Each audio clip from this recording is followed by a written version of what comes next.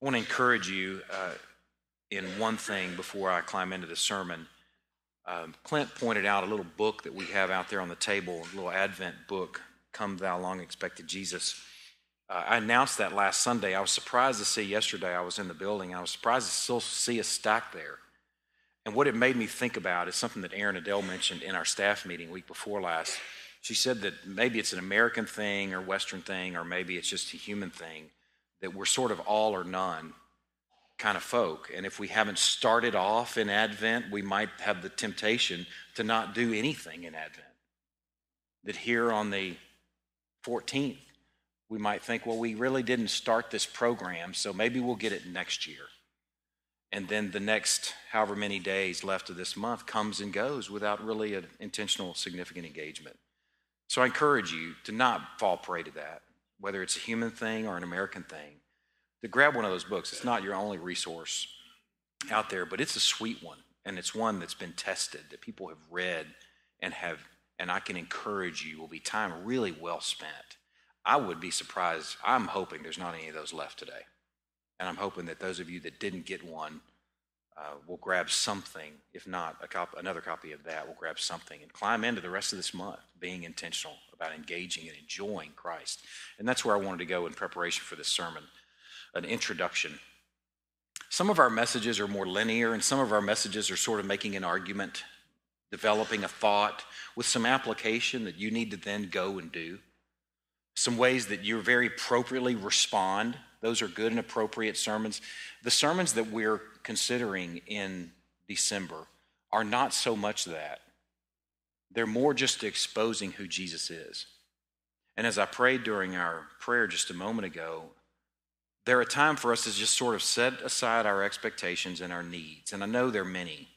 There may be marital struggles, there may be physical health struggles, monetary, family dynamics, things like that. I know you carry a lot of baggage in here on a Sunday morning. But I will promise you this, if you can set that baggage aside for 45 minutes to 50 minutes and just sit at the feet, I promise, I see some smiles. I can do that. We've done it the last few weeks. I haven't heard any praise from anybody over that, and I'm expecting, there's a thumbs up from Morrison. If you can set aside those expectations and those struggles, albeit important and difficult, and just enjoy who Jesus is for the next 45 minutes or so. When you come back to those problems and struggles, they'll still be there, but you'll be in a different place. You'll have some different footing as you deal with those issues. So I encourage you, pray about that in these next few minutes as we climb into this. We're in Isaiah chapter 11. You can go ahead and turn there this morning. I'll give you a little map of where I'm going to have you turn this morning. We don't have a lot of satellites. It's not a very complicated morning in terms of where we're going. Isaiah 11 is home base. I think this is the second sermon in 11 years that we've had from Isaiah, and the first one was last Sunday. It's a challenging book. I thought about it. I have one commentary set on my bookshelf. Most of the books of the Bible have more than one commentary, and Isaiah have one. In fact, I asked another pastor if he had some commentaries on Isaiah. He's like, no, because it's not a real inviting book to preach from. It's one that's really handy to reference, but it's hard to preach from because you're preaching images. It's a book of images, but it's a beautiful book if you can immerse yourself in it without thinking linear like Hebrews. There's not a linear argument. You climb into these images, and then when you climb out, you're going to find that you've been equipped with something. You're going to find that you've seen something that you wouldn't have seen, that you wouldn't have considered and observed had you not climbed into it. Isaiah as a whole is a vision of hope for sinners in the person and work of the Messiah. A vision of hope for sinners in the person and work of the Messiah. It was written about 700 years or so, approximately before Jesus came, written by Isaiah, who was a prophet to Judah, the southern kingdom. This morning, we're going to consider 4 images that will help us understand and appreciate what we have in the Messiah. It's going to be more than fact collecting today, ideally. Ideally, this is going to make for more potent worship as you go about the rest of this month, enjoying the birth of our Savior. The whole passage has been read in total, but I'd like to do it again. I just want to saturate ourselves in this passage. And then we're going to break it down into 4 chunks. There's going to be 4 visions this morning. The last vision we'll have with our supper. Okay? 4 visions, and the last vision we'll have with our supper. If you want to make a little note about where we're going this morning, it'll be Isaiah 11, John 2, Matthew 5, and Numbers 21. Easy day. Isaiah 11. There shall come forth a shoot from the stump of Jesse, and a branch from his roots shall bear fruit. And the Spirit of the Lord shall rest upon him, the Spirit of wisdom and understanding, the Spirit of counsel and might, the Spirit of knowledge and the fear of the Lord. And his delight shall be in the fear of the Lord. He shall not judge by what his eyes see, or decide disputes by what his ears hear. But with righteousness he shall judge the poor, and decide with equity for the meek of the earth. And he shall strike the earth with the rod of his mouth, and with the breath of his lips he shall kill the wicked. Righteousness shall be the belt of his waist, and faithfulness the belt of his loins. The wolf shall dwell with the lamb, and the leopard shall lie down with the young goat, and the calf and the lion and the fattened calf together, and a little child shall lead them. The cow and the bear shall graze, their young shall lie down together, and the lion shall eat straw like the ox. The nursing child shall play over the hole of the cobra, and the weaned child shall put his hand on the adder's den. They shall not hurt or destroy in all my holy mountain, for the earth shall be full of the knowledge of the Lord, as the waters cover the sea. In that day, the root of Jesse, who shall stand as a signal for the peoples, of him shall the nations inquire, and his resting place shall be glorious. As we considered this last week, we realized this was written about 700 years before Jesus, and it was fulfilled in the person and work of Jesus, and is continuing to be fulfilled. As the kingdom has broken in, the kingdom is still coming to its fullness, as nicely represented by these Advent candles. The first one was lit last week. Over the course of each week, we're considering how this thing is developing, and it's getting brighter and brighter, and we are smack dab in the middle, 2,000 years or so in the middle of, we don't know time-wise in the middle, but smack dab in this fulfillment of what was prophesied by Isaiah that is fulfilled in the person and work of Jesus Christ. The first thing I want to consider this morning is that the Messiah will be a fruitful shoot. Verse 1, there shall come forth a shoot from the stump of Jesse, and a branch from his roots shall bear fruit. I'm going to admit to you and confess to you that my whole life I think I've been stumped by this passage. I worked real hard on that thought there, and I'm expecting some stumped by this stump of Jesse shoot imagery. In fact, our family weeks ago, when I guess December 1st or so, we read a devotional or an Advent booklet that we didn't continue with because it was not really a good fit for us. But that first day was about the shoot that comes forth from the stump of Jesse. And it's really sort of a confusing image unless some of you have done some study on it. What really brings it into focus is what's in front of it. And I've never really considered what's in front of it before this week. Look at verse 33 and 34 of chapter 10. Behold, the Lord God of hosts will lop the boughs with terrifying power. The great in height will be hewn down, and the lofty will be brought low. He will cut down the thickets of the forest with an axe, and Lebanon will fall by the majestic one. In context, this shoot that comes from the stump of Jesse is only understood relative to what's right in front of it. And what's right in front of it is a passage of Scripture that's illustrating the strength and might of Assyria like a forest of terebinths. Some of you have been to the Pacific Northwest and seen the sequoias or the redwoods. In many ways, he's illustrating their strength and their might like this huge, massive forest, and one that he will bring to judgment and lop off their boughs, and he will raise this forest, R-A-Z-E. In contrast, this is where we see, in the backdrop of this massive, impressive in the eyes of the world forest of strength and power in the Assyrians, is where we see this wee little unimpressive stump and this wee little shoot. That's only understood in light of the other. The beauty of this imagery, as the Assyrians are represented as this mighty forest, is that they will be destroyed as the embodiment of human evil, and yet the hope of the world and the destruction of that forest will come through a wee and unimpressive shoot from a stump, no less. Think of the beauty of that. During the ice apocalypse last year, we had some Bradford pears in front of our house, and one of them sort of survived. It didn't survive enough for us not to go ahead and cut it down, but the other one absolutely was just destroyed. It just peeled like a banana, every limb. In fact, a bunch of deacons came by and hauled off all those limbs for me. But this thing it was just a big stump. And we're looking at that thing and convinced that it's dead. And in fact, we're so convinced that Luke got out there with his machete, convinced he's going to cut it down, and he cut a big chunk out of the side of it. So we're sure it's dead by that point. But then come spring, came a little bitty shoot out of the top of this thing. A little bitty Bradford pear shoot came out of the top of this thing. And it makes me think about how surprising that was. We thought it was dead, and yet there's this shoot. And that's the image here of who Christ is.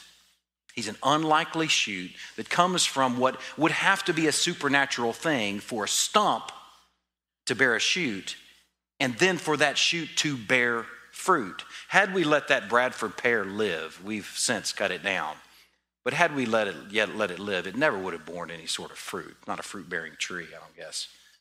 But it would have never come back to beauty. But yet here we see a beautiful picture of a shoot coming from a stump. It sounds like this unnatural, supernatural work of a river of people flowing upstream to the mountain that we considered last week.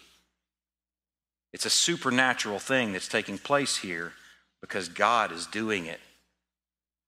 The beautiful imagery in this first verse, something that we can consider and should consider is very important for us as we are the fruit of this little shoot. We are the product here 2,000 years later, 2,700 years after Isaiah wrote these words. Here we sit, the fruit of this wee, unimpressive shoot.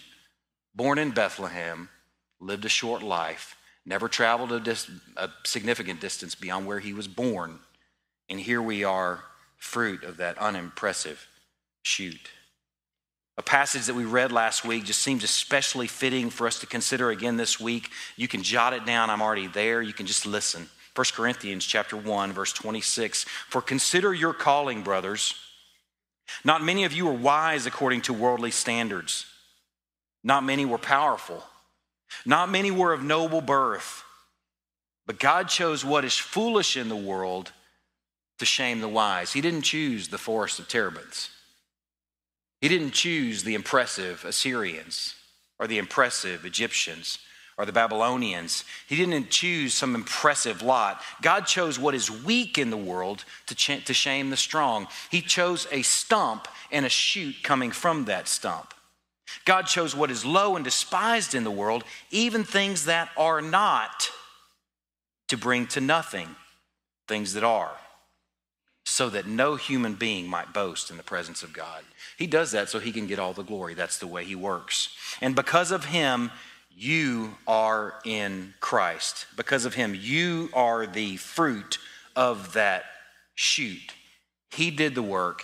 He gets all the glory. And this fruit is made up of people that are not wise, made up of people that are not powerful, made up of people that are not noble for the most part. It's made up of people that for the most part are foolish, are low, and are despised, and are not. Paul is not in an effort to grow the Corinthian church by telling them they are those things. It's not exactly a good church growth plan for me to then recast those things to you and let you know you are those people. But the beauty is you are that fruit of that unimpressive shoot coming from that unimpressive stump from an unexpected place as a product of what the Messiah has done. That's something we celebrate each year. I told you right up front, we're not going to be making much of you this morning. We're making much of what the Messiah has done. And we are the surprise fruit. Because of him, you are in Christ Jesus, who became to us the wisdom from God, righteousness and sanctification and redemption. so that, as it is written, let the one who boasts, boasts in the Lord. That's the beauty that you're going to find when you connect to what you really are. Fruit, unlikely fruit from an unexpected place. You'll have an opportunity to make much of the Lord. The second thing I want you to see this morning, the first thing is the Messiah will be a fruitful shoot. The second thing is the Messiah will be a righteous judge. This is where we're going to spend the majority of our time this morning, considering this righteous judge. I want to look at verse 2, verse 3, verse 4, and then the verse 5 independently. Look at verse 2. And the Spirit of the Lord shall rest upon him, the Spirit of wisdom and understanding, the Spirit of counsel and might, the Spirit of knowledge and the fear of the Lord. Remember, we're talking about our Messiah here. And what we see here are three couplets. The first couplet is wisdom and understanding is something we see in our Messiah. Wisdom and understanding, some other passages you may want to jot down that'll help bring into focus how important these things are in our Messiah. Deuteronomy chapter 1, verse 13. Moses is sharing the story again of their movement from Egypt. And early on in the story, he's retelling the story here in Deuteronomy. It says in chapter 1, verse 13, choose for your tribes wise, understanding, and experienced men, and I will appoint them as your heads. It's a good thing to have in your leadership wise, understanding, and experienced men, and we have that in spades in our Messiah. Wisdom and understanding. In 1 Kings chapter 3, verse 9, Solomon prays this prayer. Give your servant, therefore, an understanding mind to govern your people, that I may discern between good and evil. For who is able to govern this, your great people? It's what leaders need, wisdom and understanding. And it's what wise kings pray for, wisdom and understanding. And we have these things in spades in our Messiah. When you connect some of this prophecy to some of the Gospels, things begin to come in focus and you're no longer a parachuter, or at least you're an educated, informed parachuter. Luke chapter 2, verse 52 says, and Jesus increased in wisdom and stature and in favor with God and man. If you're a parachuter, you're going to read that passage and just go, that's nifty. He's increasing in wisdom and stature. If you're reading it as an informed parachuter, seeing it in light of Isaiah, then you go, yeah, he's doing what he's supposed to do, growing in wisdom and stature and in favor with God and man, because God promised through Isaiah that this Messiah would have wisdom and understanding. The next couplet is counsel and might. Job chapter 12, verse 13 says, with God are wisdom and might. He has counsel and understanding. His wisdom and understanding are for leadership. His counsel and might are for the ability to see these plans through. The third couplet is knowledge and fear. Those things go together. Proverbs chapter 1, verse 7 says, the fear of the Lord is the beginning of knowledge. Fools despise wisdom and instruction, but the fear of the Lord is the beginning of knowledge. What I want you to see this morning, what I want us to enjoy just for a few minutes in this busy season this morning, if for just for a few minutes, is to enjoy that our Messiah is the total package. He is the complement, the full complement of every single important characteristic. He has wisdom and understanding. He has counsel and might. He has knowledge and the fear of the Lord. He is the total package. I remember reading back in Galatians chapter 3, the fruit of the Spirit years ago, and thinking about how different people have different measures of the fruit of the Spirit: love, joy, peace, patience, kindness, goodness, faithfulness, gentleness, self-control. You never see anybody with all of those things, but our Messiah has them all. Every last one of them. He has them in spades. He has the full complement of everything that we need to see in a Messiah. These sort of promises from Isaiah, they connect when we begin to look through the Gospels and we see how he lived and how he moved. and passages that are familiar to us, like Isaiah chapter 9, that you likely hear every Christmas season. In fact, it's written on that chalkboard right out there. For to us a child is born, to us a son is given, and the government shall be on his shoulder, and his name shall be called Wonderful Counselor, Mighty God, Everlasting Father, Prince of Peace. He is the total package. He's not deficient in anything. The beauty of this, too, of thinking about passages and the events that now come into focus, like Christ's baptism, now coming into focus through this prophecy. Matthew chapter 3, verse 16 says, "And when Jesus was baptized, immediately he went up from the water, and behold, the heavens were opened to him, and he saw the Spirit of God descending like a dove and coming to rest on him. And behold, a voice from heaven said, 'This is my beloved Son, with whom I'm well pleased.'" This brings new understanding. Passages like this, "The Spirit of the Lord shall rest upon him." Yes, indeed, it happened at the Jordan for our benefit. Those times where God is speaking from heaven, some of those occasions, the passage will even say, the gospel writer will even say, this was not done for God's account or for Christ's account. It was done so that the people around us could understand and believe. And this is a witness, a front row seat to God speaking from heaven, the Holy Spirit descending like a dove and resting on the Son of Man as a fulfillment of this passage in Isaiah chapter 11. The Spirit resting on him and bringing wisdom and understanding, and bringing counsel and might, and bringing knowledge and fear. Look at this next verse, verse 3. "And his delight shall be in the fear of the Lord. He shall not judge by what his eyes see, or decide disputes by what his ears hear." This passage I will share with you has been I think the dearest passage to me of these 10 that I've prepared for this week. "His delight shall be in the fear of the Lord. He shall not judge by what his eyes see, or decide disputes by what his ears hear." I want you to think a minute about a judge. I want you to realize that the best judge that's ever lived in the history of time has not been influenced by any degree. Let me rephrase. The best judge in history was influenced to some degree by what he saw and what he heard. Imagine a judge that has two guys in front of him, separate accounts. One guy comes in looking like a hoodlum, and one guy comes in looking all clean cut. Both are guilty of the same crime. Both have the same history. You can't imagine for a moment that judge won't somehow be influenced by what he is seeing. The only judge that's not going to be influenced in some way by what he sees will be a blind judge. But then the problem with a blind judge is he's going to be influenced by what he hears. Or maybe he may not be able to see a difference between two people, but he will likely be able to hear a difference. You know as well as I do that some people can smooth talk with the best of them. And then other people, not so much. The guy may not even be guilty, but he can't even really explain why he's not guilty. And the other guy could be guilty all day long, but he could smooth talk his way out of anything. Don't you like the thought of a judge, a Messiah, who will not judge influenced by what he sees or what he hears? I like that thought. I like that thought too, because he's not about looking for the best and the brightest. He's not going to give a favorable account for the beauties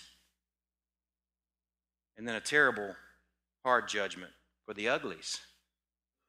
Or give a favorable account for the smart and smooth talking, and then an unfavorable account for those who can't talk real well, can't talk their way out of a jam. I'm thankful that this judge is not influenced by what he sees or what he hears. I want you to realize there's a name for what's going on in this passage, what he's not guilty of, and it's called the fear of man. And every single one of us has some measure of the fear of man. And likely that changes from day to day and week to week and year to year. Sometimes you're more vulnerable to what other people think. Sometimes you're more influenced by what you're seeing in others or what you're hearing from others. But our Savior, our Messiah, is not influenced by those things at all. I've recommended before a book. It's called When People Are Big and God is Small, and I'm going to recommend it again this morning. Likely some of you have I know some of you have read it because I've heard from those of you who've read it, and you likely have passed that book off to other people who may not have read it yet. Here's that next reminder for you. It's worth the read because we're all guilty of it at times, of listening too closely to what people think or say, or caring too much about what they look like or what they're saying. But our Messiah is not influenced by those things. He's not influenced by a fear of man. Instead, he's influenced by a fear of the Lord. That is the fuel for his judgment. I'm thankful for that too. If you consider the passage we read in 1 Corinthians chapter 1, that those that he chose are not wise, not powerful, not noble, that were foolish, weak, low, and those who actually are not. I'm thankful for a judge that's not influenced by those things, because you got to know 700 years before Christ came that those judges were influenced by those things. I'm thankful for a Messiah that's not influenced by what he sees. That's serious good news for the non-beautiful. Serious good news for the non-smooth talking. Our Messiah is influenced only by the fear of the Lord. John chapter 2, you can go ahead and flip over to that. I want to show you something that, a treat when we were in John years ago. This would have been some time ago in John chapter 2. He's just performed his first miracle. He's cleansed the temple. And here at the end of chapter 2 is a treat for you. I mean, a treat. Beginning in verse 23, it says, "Now when he was in Jerusalem at the Passover feast, many believed in his name when they saw the signs that he was doing. But Jesus, on his part, did not entrust himself to them, because he knew all people, and he needed no one to bear witness about man, for he himself knew what was in a man." In this passage, there's a Greek play on words here that's sort of concealed because it's not the same root word in the English. But this word, believe and entrust, are the same Greek word, root words. So it's a play on words. In many ways, what he's saying here is many believed in his name when they saw the signs that he was doing, but Jesus, on his part, didn't believe back in them. Many believed in him, but he didn't believe back in them because he knew what was in a man. There are accounts where Jesus is teaching and preaching in authority or with authority, and he's uninfluenced by whether he's talking to a Pharisee or whether he's talking to a poor person that has nothing. He is the same preacher, the same speaker in both contexts, because he has not entrusted himself to man. Many believe in him, but he has not believed in them. Acts chapter 10 tells us that our God shows no partiality, and that's true of our Messiah, and we should be thankful for that. Unless you're hoping for that. I want an impartial judge, because partiality doesn't work out well for me. And I will promise you this is one portion of the sermon where I can speak to something that will help you and bless you, that is application for you. I shared at the beginning of the sermon, we're holding up Christ in his work, but here's a nice application point. The longer you walk with Christ, the less influenced you will be by what you see and hear from others.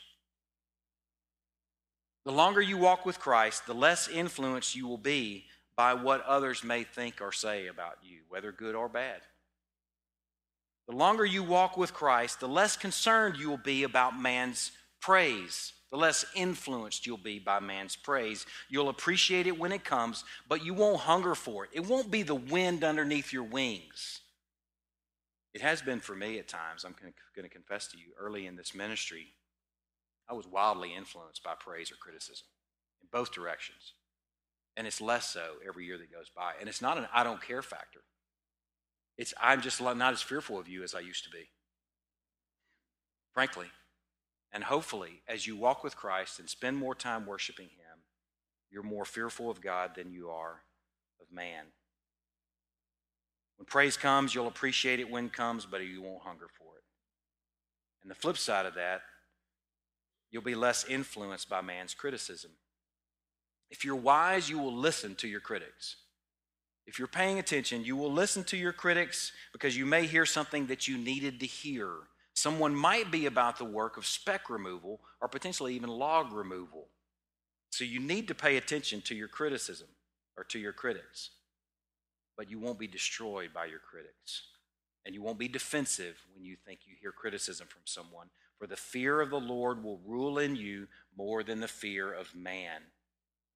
The longer you walk with Christ, the more you're going to look like him. The more you're going to live like him. You'll be growing in Christ. So what your eyes see and what your ears hear will influence you less and less. That's good news for me. I need to know that. Because sometimes it's a roller coaster. Go back to Isaiah chapter 11 and we'll continue in verse 4. But with righteousness he shall judge the poor and decide with equity for the meek of the earth. And he shall strike the earth with the rod of his mouth, and with the breath of his lips he shall kill the wicked. We know he's a judge that does not fear man, but instead is influenced by righteousness alone. He is an equitable judge for the poor and the meek. 700 years before Jesus, the people of God, they had a significant problem going on, and that problem was they weren't caring for the poor and the needy, and they certainly weren't treating them equitably. The judges didn't judge with equity that's not influenced by what they're seeing. So that's a problem for them. And the kingdom here, it seems, is being promised to, or an equitable judgment is being promised to the poor and the meek. Turn to Matthew chapter 5. Matthew chapter 5, the Sermon on the Mount. We've considered this passage a couple times. I think we considered it last week fittingly, because here he preaches from the mount, as was promised in Isaiah chapter 2 last week. And notice what he's preaching here in Matthew chapter 5, beginning in verse 1. Seeing the crowds, he went up on the mountain, and when he sat down, his disciples came to him. And he opened his mouth and taught them, saying, Blessed are the poor in spirit, for theirs is the kingdom of heaven. Blessed are those who mourn, for they shall be comforted. Blessed are the meek, for they shall inherit the earth. Blessed are those who hunger and thirst for righteousness, for they shall be satisfied. Now, something that I want to connect here. I have a commentator, this one commentator that I have for my one Isaiah commentary. His guy's name is Young. This is what he said. The poor serve as a fitting symbol for all the poor in spirit. Those who have laid aside their haughtiness and lofty dispositions are truly humbled by a conviction of their spiritual poverty before God. I was talking with Christy this week, we were just kind of talking through the sermon in this Isaiah passage, and we were talking about poverty. And I'm afraid that, at least in my case, and likely in your case, we don't really know what poverty looks like. And I would be surprised. Some of you may consider yourself poor, because I hear people say that at times, we're so poor. You probably slept in a bed last night. You probably had breakfast, or at least had the opportunity to. I know some of you aren't breakfast eaters. You really should. It's an important meal. But you probably had access to it at least. I don't think we really know what real poverty is. I just joined back up on Facebook this last week just because I wanted to connect with some of my Marine buddies from years ago. And some of these guys posted a bunch of pictures from my time in Somalia. And I think the years had worn off how terrible that experience was. And I'll tell you, too, when you're in a setting like that, there's some coping mechanisms that you don't even realize are taking place to where you don't really have to deal with what you're seeing. But coming back and seeing these pictures again years later, 20-something, 22 years later, made you remember what real poverty looks like. You don't have to go to Somalia either. You don't have to go to Ghana, although you're sure to see poverty there. You're likely going to see some poverty here in our area. Now, the problem is a lot of that poverty may have to do with someone being addicted to drugs or alcohol.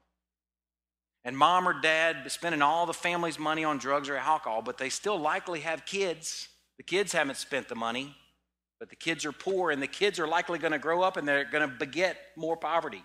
We have poverty right here in our context, or you can go on the other side of the world to see poverty, but likely none of us is really experiencing it. And here's the problem: when we don't really experience it, we don't have that visual aid of our spiritual condition before a God who is rich in holiness. The poor serve as a fitting symbol for the poor in spirit. If that's true, how close do you get to poverty?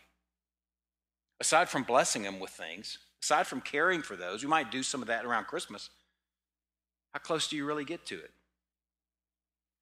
I've kind of come under conviction. I shared with Christy when I was a little kid. My dad took me to places where I had an up close and personal front row seat to poverty. He went to high school with a guy named Billy Mills, who was MVP of the football team, BMOC. Big man on campus. For those of you guys don't know what that stands for. This guy was, in high school, he was the man. But he started drinking when he was a senior in high school, and then he became an alcoholic, and he lost everything. He never had anything much to lose. He just became a street drunk. Well, he ended up having I don't know if he was actually married to this lady, but he had a gal and had a couple of kids, and my dad took it on himself to minister to Billy Mills and his family. And he took me along for a lot of that. And I remember going over to his house and seeing that this is what poverty looks like. Little kids that were dirty, that hadn't bathed in weeks, that had clothes that were falling off their bodies, that may or may not have eaten in the last couple of days. I had a front row seat to poverty, so I have some sense what spiritual poverty may look like. And I've come under serious conviction that I haven't taken my kids to see that. To both minister to that, and to have a front row seat to the visual aid of our spiritual condition before a God who is rich in holiness. And I hope to remedy that as a shepherd of my family and as a father to some kids that I want them to see what poverty looks like so they can understand our condition before God. Our Messiah came to save those who are in spirit like the truly poor are in flesh.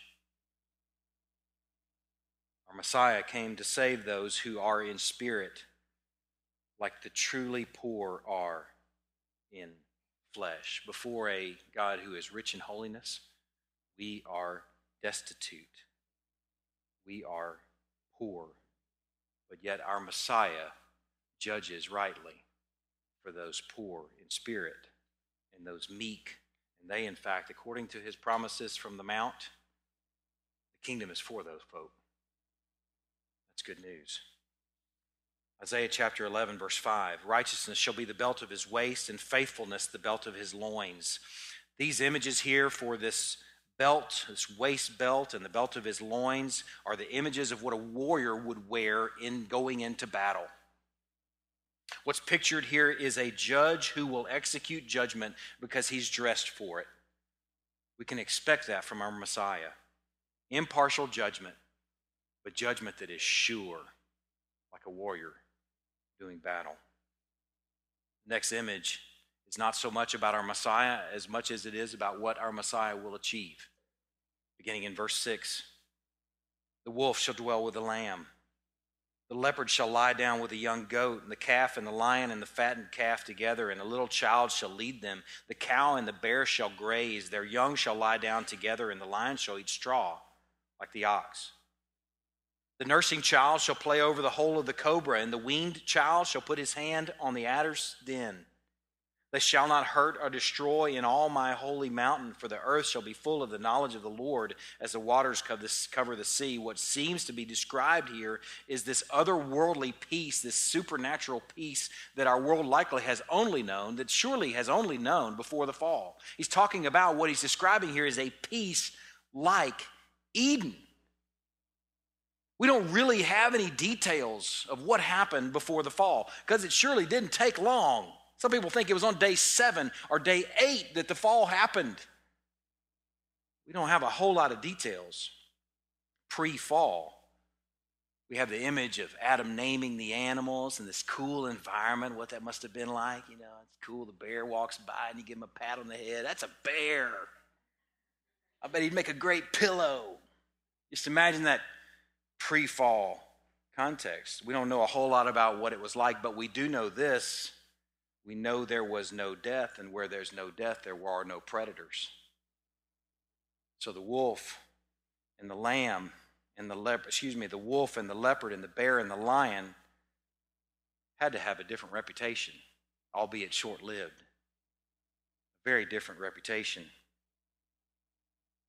But then came Genesis chapter 3 and the fall, and everybody's job changed.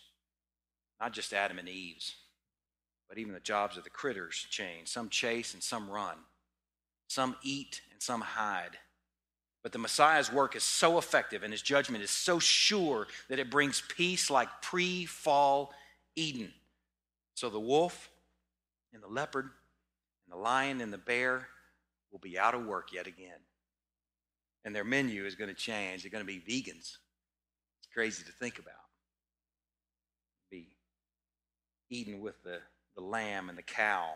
And the enmity, even between man and snake, will be reconciled. His work is so profound that cobras will be an infant's pet, and adders will be a toddler's pet. It's so profound. But something I want you to see here is this peace, this Eden-like peace, only comes via judgment. Sometimes we have this thought about peace that is just the absence of conflict and the absence of any sort of difficult thing, that this peaceful environment, not realizing that peace here is earned via judgment. You see where passages 6 through 9 fall after this belt-wearing warrior judge has done his work. That's where we find that Eden-like peace. This verses 6 through 9 is less about the animal kingdom than it is about what's going on in their context. Remember the Assyrians right there before in chapter 10, verse 33 and 34? It's less about the animal kingdom as it is about the predator-like kingdoms and empires that would ultimately be defanged through the work of the Messiah. They will eventually be as harmless as a cow or a lamb or a young goat. This image is hard for us to appreciate, for we haven't experienced tyranny. It occurred to me that just as hard as it is for us to climb into the realities of poverty, it's as hard, equally hard for us to climb into the realities of tyranny. And what it would be like from day to day and week to week, wondering who's going to invade your country next and who's going to rip you from your home next.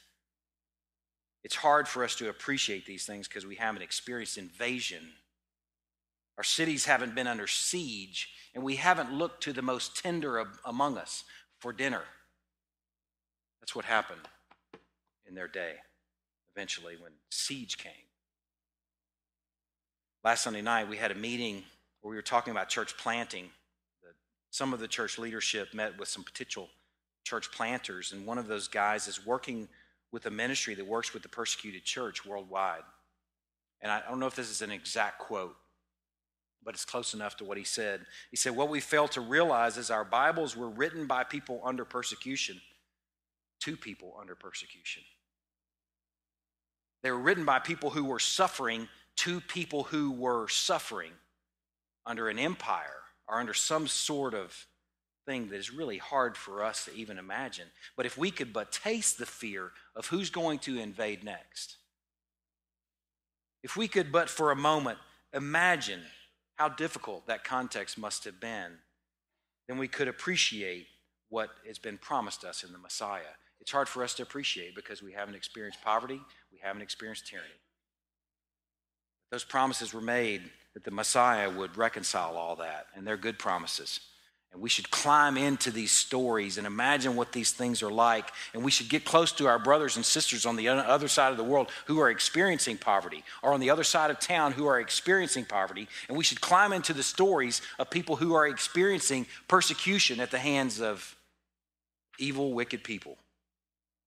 Praying for them, lifting them up, reading their stories, as it will galvanize us to what's been promised us in the Messiah. We need those things. And shepherds of families, you need to escort your families to those things. I'm not doing a good job of that. I'm preparing to preach, and then I'm just showing up at home. I'm going to really be real honest with you.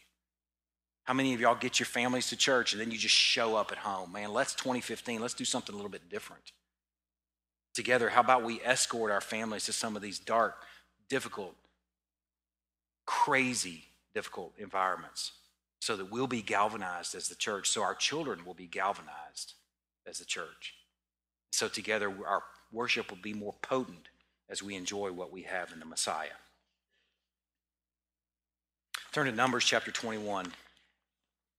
The last image I want you to see this morning is a banner or a signal for the nations.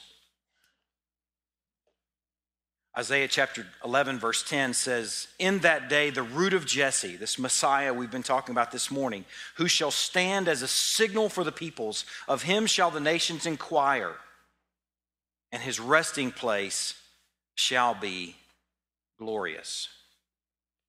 Numbers chapter 21 is just a passage that I feel like just beautifully illustrates what's being said here, what's being promised.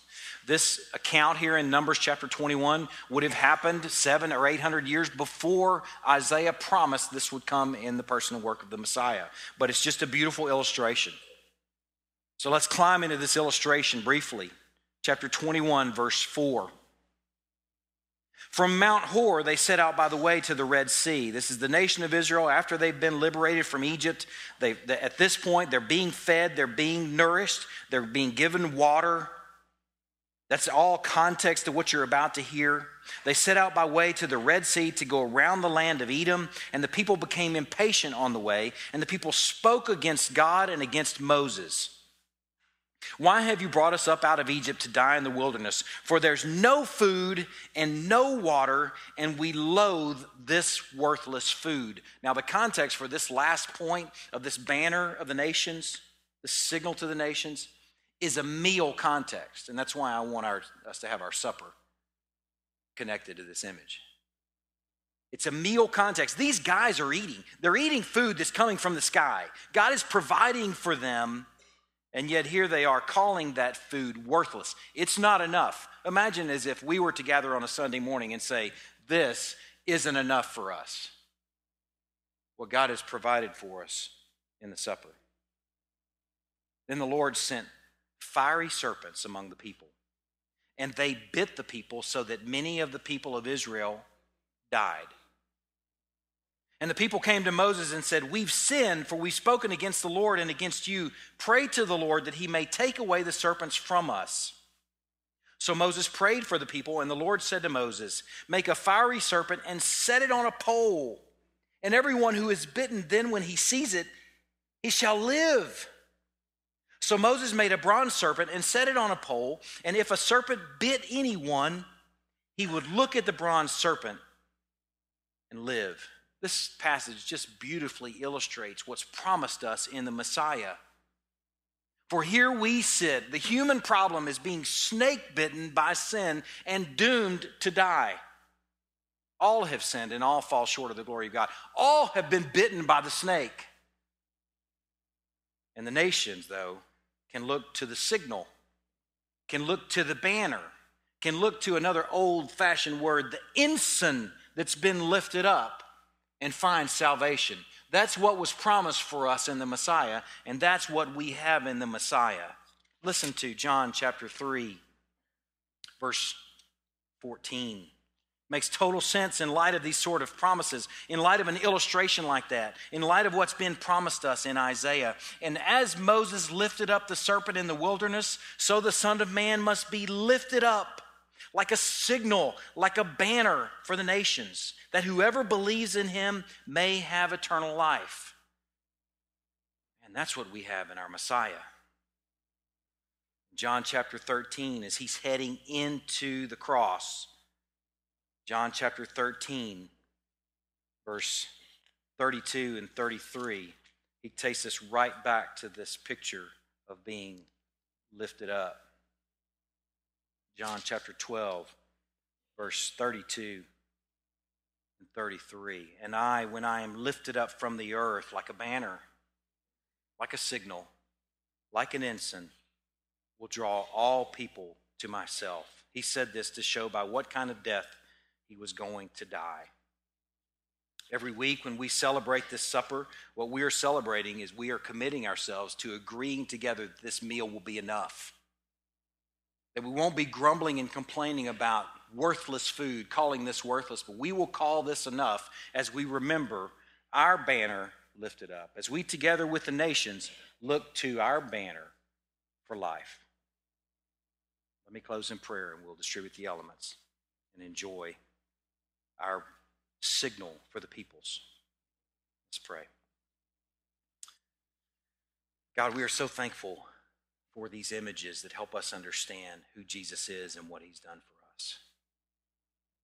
We're so thankful that he comes from an unlikely place, from an unexpected place, and that he bears fruit, and we're thankful that we are the fruit of that surprise work.